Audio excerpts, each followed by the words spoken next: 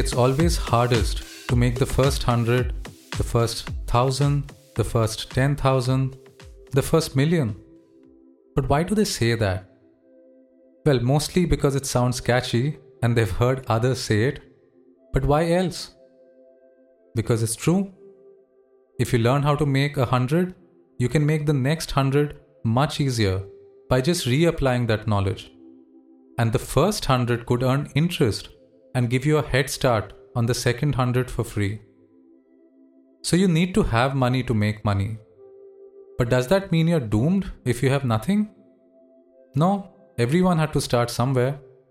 Oprah Winfrey started poor, so did Howard Schultz of Starbucks. Back in India, Dhirubhai Ambani started Reliance with just a few thousand rupees. And so did Narayan Murthy of Infosys. Even Vijay Mallya of Kingfisher started with just a few rupees. Oh wait, no. That was how he ended. Sorry. If you've only recently started thinking about your money, you might have nothing yet. Or maybe only a little bit. And that's really no problem, as long as you can save more every month. The real question is, how much should you save? How much could you save? Today we'll talk about a few ways in which you can calculate how much to save. And in case you don't think you can make it work, we'll also spend some time discussing some relatively easy ways to get started. Hi there. My name is Amit Ray. I've spent 17 years saving, investing, and thinking about how to secure my financial future. I'm not a wealth advisor, I'm not a guru, I'm not certified in anything, but I've learned a lot from my successes and failures, and I'm really keen to share them with you. Think of me as your money coach. I'm still new to podcasting, and I would love for your feedback and advice. If you like what I say, go ahead and subscribe so I can keep telling you stuff till you're rich enough one day not to have to listen to me. Cool? And before we begin, a quick reminder that I've linked a cheat sheet of savings opportunities to the podcast description. Feel free to open the Google Sheet, you can share it with your friends, and you can make a copy for your own use. So today we are going to cover some common rules for how much to save and also some pretty easy ways to begin your savings plan without too much effort or sacrifice. Then we are going to discuss a foolproof way for you to set up your savings plan so you can't screw it up unless you're really, really determined. And if you stay till the end, I'll give you a life secret about saving and investing that nobody really tells you early in your working life. So, stick around and at least pretend to listen, okay? I know you're multitasking. I can see you. Let's begin with the 20% rule. This is also usually called the 50-30-20 rule. In this method, you get to spend 50% of your net income after taxes on the essentials. Essentials include food, rent or mortgage, school fees, transport, things like that. You know, the everyday stuff. Another 30% is on more fun stuff like socializing, hobbies, generally those things that make life worth living. And the remaining 20% is for saving. It could be a bit more or maybe a bit less, but in general, this rule tells you to save something around 20% of your net income. And before you ask, this 20% isn't supposed to be for vacations or buying your, electronic goods or for major expenses. It's meant to be for saving. It's for your future. All the other stuff needs to come from the 30% that you've kept aside for non-essentials and for the fun stuff. The next rule is called the half your age rule. It's a modification of the 20% rule we just discussed. The issue with the 20% rule is that it's not really well calibrated to how much people can actually save, especially early in life. The unfortunate reality of life is that when you first start working, it's likely that rent actually is a very large chunk of your salary, especially if you live in a pretty expensive city. In addition, you may have student loans, and the repayment for those loans may be significant as well. Or maybe you just made some poor decisions and you spent like a drunk sailor on your first credit card, and now you have to find a way to pay it back. Whatever the reason, it's often difficult for a new earner to be able to save 20% of their salary.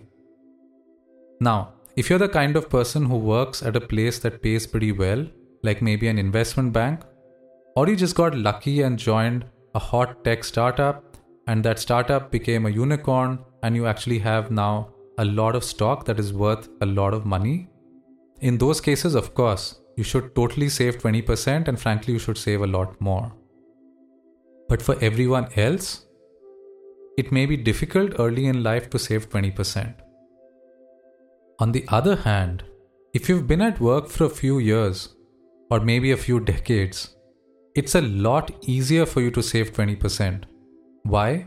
Because your salary has increased over time, but maybe your expenses have not increased at that rate. And that's why we have this better rule, which is the half your age rule. What it means is that if you're 20, you need to save 10% of your salary. If you're 30, save 15%. If you're 50, save 25%. And if you're President Bolsonaro, please save whatever is left. I like this half your age rule much better than the 50, 30, 20 rule, because I think it's more practical and it is better calibrated to what you actually can save at different stages of life. So I would actually strongly advocate for you to adopt this method and save half your age at a very minimum. By the way, pop quiz. What was I referring to with the President Bolsonaro quip? Let me know in the comments. Okay, so we've talked about two different ways in which you can calculate how much to save. But the bigger question really is, how do you actually save that much? Or how do you maximize your savings? So the first strategy that I would like to talk about is for you to focus on the boring stuff. This is a bit of advice that people don't seem to often share. Save money on the boring stuff. People are always telling you to stop buying coffee and cutting down how often you eat out. But I say no. I say yes if you're okay doing it. Coffees are really expensive, especially if you have these coffee snob friends. They're always making you go to these places called coffee academics or bean labs or filter theory or like fancy sounding places like that. So I get that if you stop having coffee, you'll probably save enough to buy like a Tata Nano. Well, actually, you may be better off just buying the coffee. But I digress. To start your savings plan, you don't immediately have to cut out all the things that you like. That's really a surefire way of being miserable for a month and then drowning yourself in a bucket of cinnamon latte.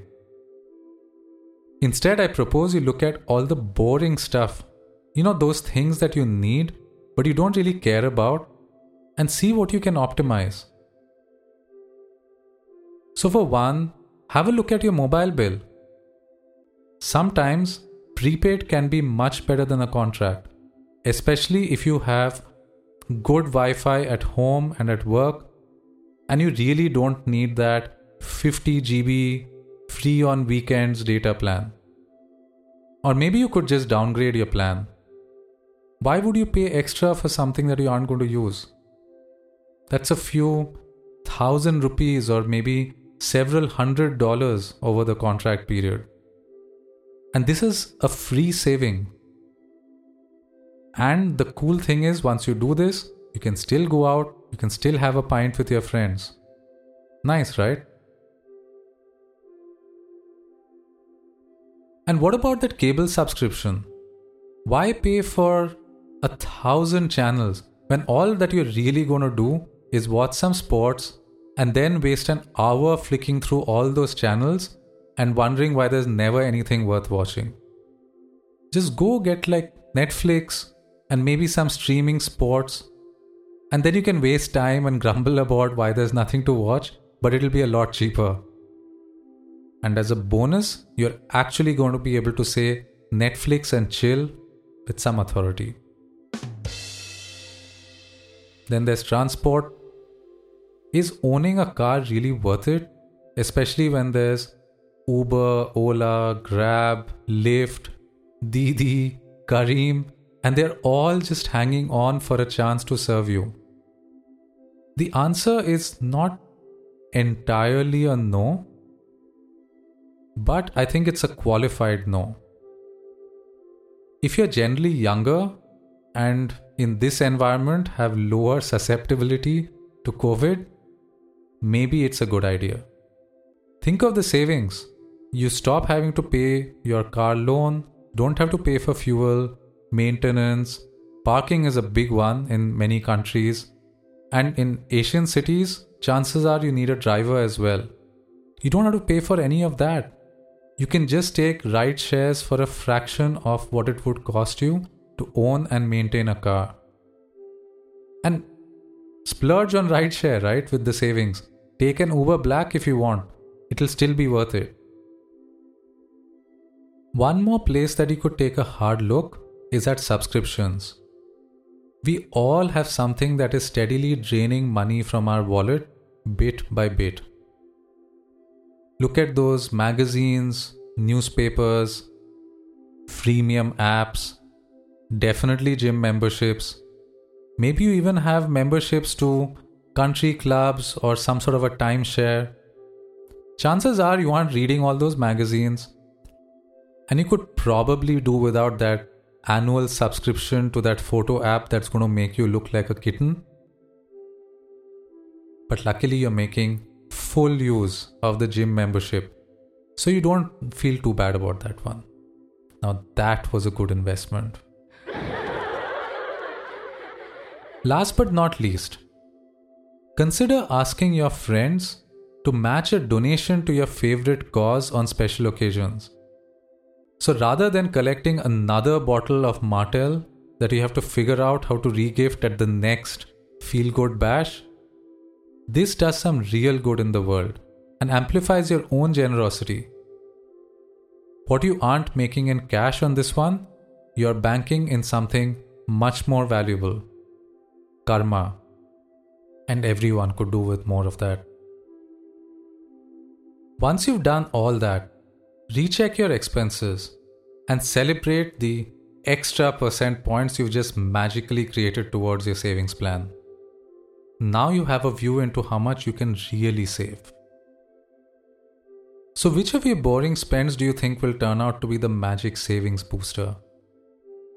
And yes, there was a Tata Nano, my non-Indian friends, and you could buy it for the price of a few hundred Starbucks, or maybe a 1-for-1 at Coffee Academics.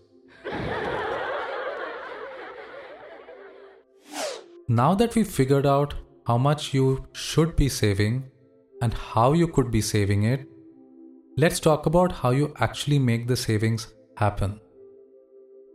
And this strategy is called pay yourself first. Assuming you've implemented some of the ideas we've just discussed, you're likely to have shaved off some fat from your monthly expenses and trimmed it down to what is more optimal and hopefully still comfortable. But as I've lately discovered, it's relatively easy to cut down fat. It's really hard to keep it off. Discipline is tough. So you need a way to ensure you don't fall off the wagon and eat away into those sweet, sweet savings. Sorry guys, it's dinner time now. I'm getting carried away. Anyway, So to get results, you need discipline. You need to pay yourself first. Or more accurately, you need to pay your future self first. To do this, open a separate savings account, preferably in a form that doesn't allow easy withdrawal. Or maybe just don't activate the ATM card and the debit card. So the only way you can get your money from that account is by cashing a check. Once you've done that, set up a recurring deposit from your salary account that will automatically deduct your planned savings and put it into your new savings account where you can't reach it. Make sure the deduction happens immediately after your salary credit, maybe the next day, so you have really no way to spend the money before it's gone. All your other expenses, bills, rent, school, utilities, all of this should be set up to deduct only after your savings plan deduction. And every time you get a bonus or a pay hike, do increase your recurring deposit so you're saving more and more every year. Not only is this a savings you can use for investments further down the line, this will also serve as the 3 to 6 month emergency fund we discussed at great length in episode 1. One last tip, and this one is a little bit more difficult, and that is to pay down or consolidate expensive debt. Now that you have your savings optimized and it's all set up on autopilot, have a look at your debt, and by that I mean your loans. Everything that you owe. That could be your credit card outstanding, it could be your home loan or your mortgage, student loan, car loan, personal loans maybe if you've taken any, and so on. In order to minimize your repayments, you need to do a couple of things. First, you need to try and consolidate higher cost loans into lower cost loans. What that means is that you could take a lower interest loan and use that to pay off a higher interest loan. So for example, you could take a personal loan which is lower interest and pay off your credit card outstanding which is a higher interest. What that will do is reduce your total interest payments every month and therefore help you save a little bit more. Alternately, you could borrow against your home equity, which means the amount that you've already paid down against your home loan, and use that to pay off a personal loan, a car loan, higher interest credit card bills, and so on. Why? Because a home loan is almost certainly cheaper than any other kind of loan that you might have. So what all this does is that it converts higher cost loans into lower cost loans. And that reduces your total spend every month and allows you to save a little bit more. Second thing that you could do is aim to pay off the highest cost loans before the lower cost ones. Many of us are tempted to pay our home loan preferentially to other things. So if you have a little bit of extra money, you try to pay extra against your home loan so you can close that loan first. And that makes some sort of intuitive sense, right? It's the largest loan, it looks like the biggest burden, you want to get rid of it as soon as possible. But that's not mathematically a sensible thing to do. It's better for you to actually keep the lowest cost loan and pay the higher loan off first. So that would mean first your credit card bills, because typically card interest is the highest, then maybe your personal loans or other unsecured loans, which are loans that aren't against any kind of asset like a house or a car, and then maybe car loan, and only at the end would be your home loan. Overall, what this will do is make sure that your total interest servicing costs, which means the cost that you're putting into just paying off interest, dramatically reduces over time because the highest cost loans are paid off, giving you even more percent points that you can put towards your savings. Alright, so we are nearly at the end. I started out asking you to stick around for a life secret. And the life secret is, I think you can do better. While it is true that it's hard to save 20% or even 10% on the half your age rule early in your career, it actually gets a lot easier as you move up the ranks and as your compensation starts growing exponentially. If you think about it, as you get more senior, your salary goes up in percents over time, or in fact, as you shift jobs or you get promoted, your salary goes up by step changes. So it actually goes up disproportionately higher as time goes on. So in fact, for many salaried professionals, your salary curve is a hockey stick curve, a little bit like a fast growing startup, where it grows slowly in the beginning, but it grows faster and faster as you reach the middle of your career and so on. So the main point to note is, as long as your expenses increase slower than your compensation, which should be relatively easy, you'll see a substantial increase in your savings over time. And in fact, the real secret is to grow expenses linearly, or maybe more practically in a step sort of form. So the gap between your earnings and your spending grows dramatically over time. If your earnings are growing exponentially in a hockey stick like curve, and your expenses are only growing in a straight line or in a step form, that gap can actually be really wide towards the middle of your career and definitely towards the end. So, with a reasonable quality of life and some good career choices, you could easily be saving 50% or maybe even more of your income by your late 30s to early 40s. And that is when true wealth will be created. So what really matters early on is to build the savings habit, to develop the discipline, and to set up the tools. And most importantly, to train yourself in investing strategies.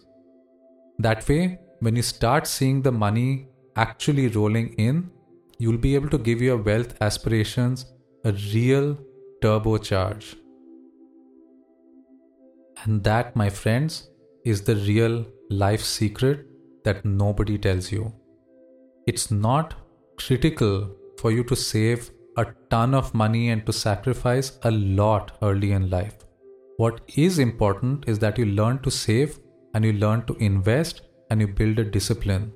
And as long as you can do that and you can control your expenses as you grow in your career, you'll find your savings and therefore your wealth creation potential start to grow exponentially.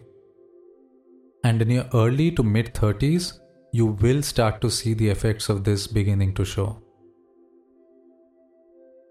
Are you already beginning to see that happen? Let me know in the comments. Okay folks, that's it for today. We talked about a lot of things, the 20% rule of thumb, and how to adjust the rule for your age and for your personal circumstances. How to maximize your savings by chipping away at the boring stuff, and the importance of paying your future self before everything else, and the right way to pay off your loans. And we ended with my life secret for how to really juice your savings as you climb the career ladder. I really hope you found some of this useful. Please let me know in the comments. And before we close, if you heard nothing so far because all you wanted was some white noise to get your kid to sleep, I hope you listened to at least this part. Open a new savings account and set up a standing instruction to divert your savings from your salary at the start of the month so you can pay yourself first. Your future self will thank you and hopefully buy my future self a drink. And hey, please check on the kid who was listening to all this white noise. They might just have cancelled your gym subscription. This is Amit Ray with Money Talk. See you next time.